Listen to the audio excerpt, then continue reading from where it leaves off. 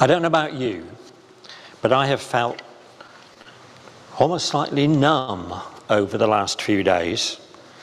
I haven't wanted to watch trash TV, which I normally thrive on. I'm drawn to programme after programme about Her Majesty the Queen. I feel I have to be part of it. I can't escape it, and I don't want to, however repetitive the programmes are. End of an era is a cliche, but the death of Her Majesty is definitely the end of an era, if anything is. I was 4 when she came to the throne, so I can't really remember life before her. I only remember that because I took part in a fancy dress competition where I was dressed in the most amazing bumblebee outfit that you can possibly imagine, even with little antennae and a great big sort of ballooning top and brown everything else, felt shoes in brown with curled up toes and wings, of course. My mother must have spent hours making it, and I felt elation and deflation in quick succession when I won the fancy dress competition in our mill village. It was 2 shillings and 6pence, half a crown, which apparently is about £4 nowadays. That was the elation. The deflation came when my mother said, "Well, that's mine." So I can't remember life without her, before her. Keir Starmer, I thought, put it rather wonderfully when speaking in Parliament. He said that she was, for many of us, the still point in our lives. And I thought that was, for me, the truth. We know that she was a woman of deep faith. I loved it when, in the service in St. Paul's Cathedral, the Bishop of London, in her sermon, reminded us of those wonderful words in Deuteronomy. "The eternal God is thy refuge, and underneath are the everlasting arms." That certainly was the Queen's belief. The eternal God found her and became her refuge. And the 2 stories that we've just heard read to us by Richard pretty much have the same theme. In preparing for this sermon, I accidentally came across an article by an American theologian called Amanda Renault. And she pointed out something about these parables that it never really sort of clicked with me before, and I thought it was very interesting. It's this. In the parable about the shepherd who says at the end, "Rejoice with me, for I have found my sheep that was lost," Jesus ends by saying, "Just so, I tell you, there will be more joy in heaven over one sinner who repents than over 99 righteous people who need no repentance." But as Miss Renault pointed out, the sheep wasn't a sinner. Sheep can't sin. And even more with the parable about the lost coin, where the woman says, "Rejoice with me, for I have found the coin that I lost." Just so, says Jesus, there is joy in the presence of the angels of God over one sinner who repents. It wasn't the coin's fault that it was lost. It was the woman's fault. She actually says so. A coin cannot be described as a sinner. So what are these parables about when Jesus makes this sort of link across? Jesus tells these parables and then explains to the scribes and Pharisees who are criticizing him for partying with sinners, "Just so, I tell you."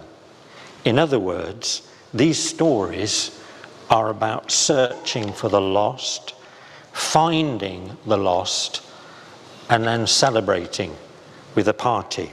Searching, finding, and celebrating. The shepherd and the woman absolutely refuse to give up until they have found what they are searching for. And in exactly the same way, Jesus is saying, he searches out the lost and will not give up, however much it costs him, until they are found. These parables are about the dogged persistence of God, our God of love, in seeking out the lost. The sheep isn't guilty. The coin isn't guilty. And when we look further in the Gospels, we can see that Jesus seems very reluctant to want to lay guilt on the sinners that he meets. Jesus seems to like parties. He tells these stories about parties. The shepherd rejoices, inviting his friends and neighbours round for a party. One of the commentators speculated whether or not at the party they had lamb cutlets, but perhaps we better run over that one. And the woman does exactly the same thing. Then look at Luke, chapter 5, the calling of Levi, who we often call Matthew. It says, Levi followed the call and then held a great banquet. That's the words, a great banquet for Jesus at his house.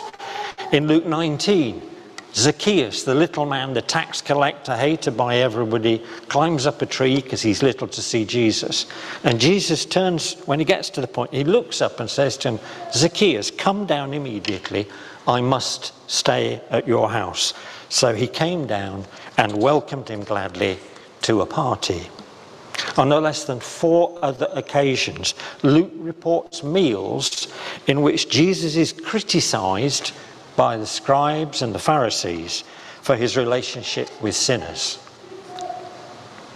But Jesus never once comments on the sinner's behaviour. There is no condemnation.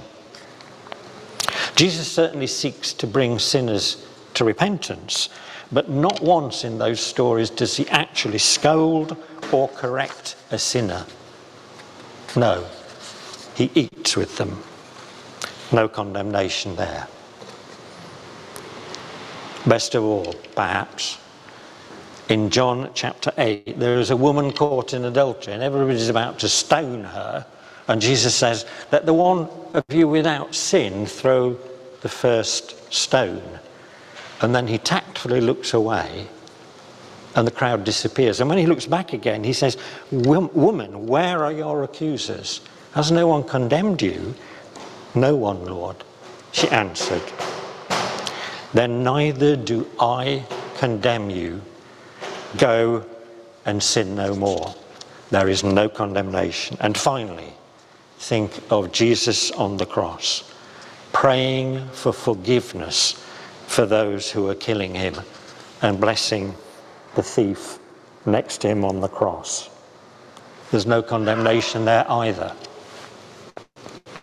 And that's shown even more clearly in the parable that just comes after the 2 which Richard read to us.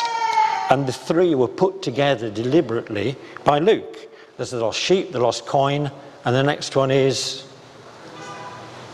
the lost son, the prodigal son, as we normally call him. And that is very much on the same theme.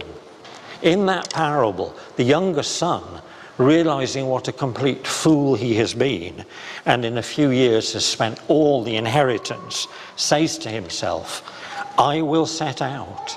I will go back to my father and say to him, Father, I have sinned against heaven and against you. I am no longer worthy to be called your son.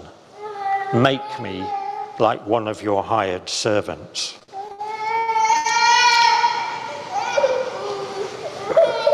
And Luke tells us, when he was still a long way off, his father saw him. His father was filled with compassion for him. His father ran to his son, threw his arms around him, and kissed him. And looking at the 2 previous parables, I think the conversation between them probably went like this. The son, Father, I have sinned against... quick, bring the robe and put it on him. Listen, Father, I've sinned against heaven, and put a ring on his finger and sandals on his feet. Father, I'm trying to tell you, I have sinned against heaven and against you. I am no longer... Shush. Never mind that. Hey, you over there, kill the fatted calf and let's have a feast and celebrate. The son, Father, I am no longer worthy to be called your son. And the father says, what? No longer worthy? Of course you are. Look, everyone, this son of mine who was dead and is alive again, he was lost and is found. Again, no condemnation. Jesus, like the shepherd and the woman, lovingly searches out the lost and will not give up until we are found. According to Wikipedia, every day about 150,000 people die on this planet. On the 6th of September this year, one of that 150,000 was a woman called Elizabeth Alexandra Mary Windsor. And she was no less or more loved by God than the other 149,999. She had been found by the Lord, her shepherd. She knew all her life and now knows with absolute certainty that there is no condemnation. To paraphrase Charles Wesley, and it's just the same for us. No condemnation now she dreads. Jesus and all in him is hers. Alive in him, her living head, and clothed in divine righteousness, bold she approaches the eternal throne and can claim, slightly differently from us, another better crown through Christ her own. Amen.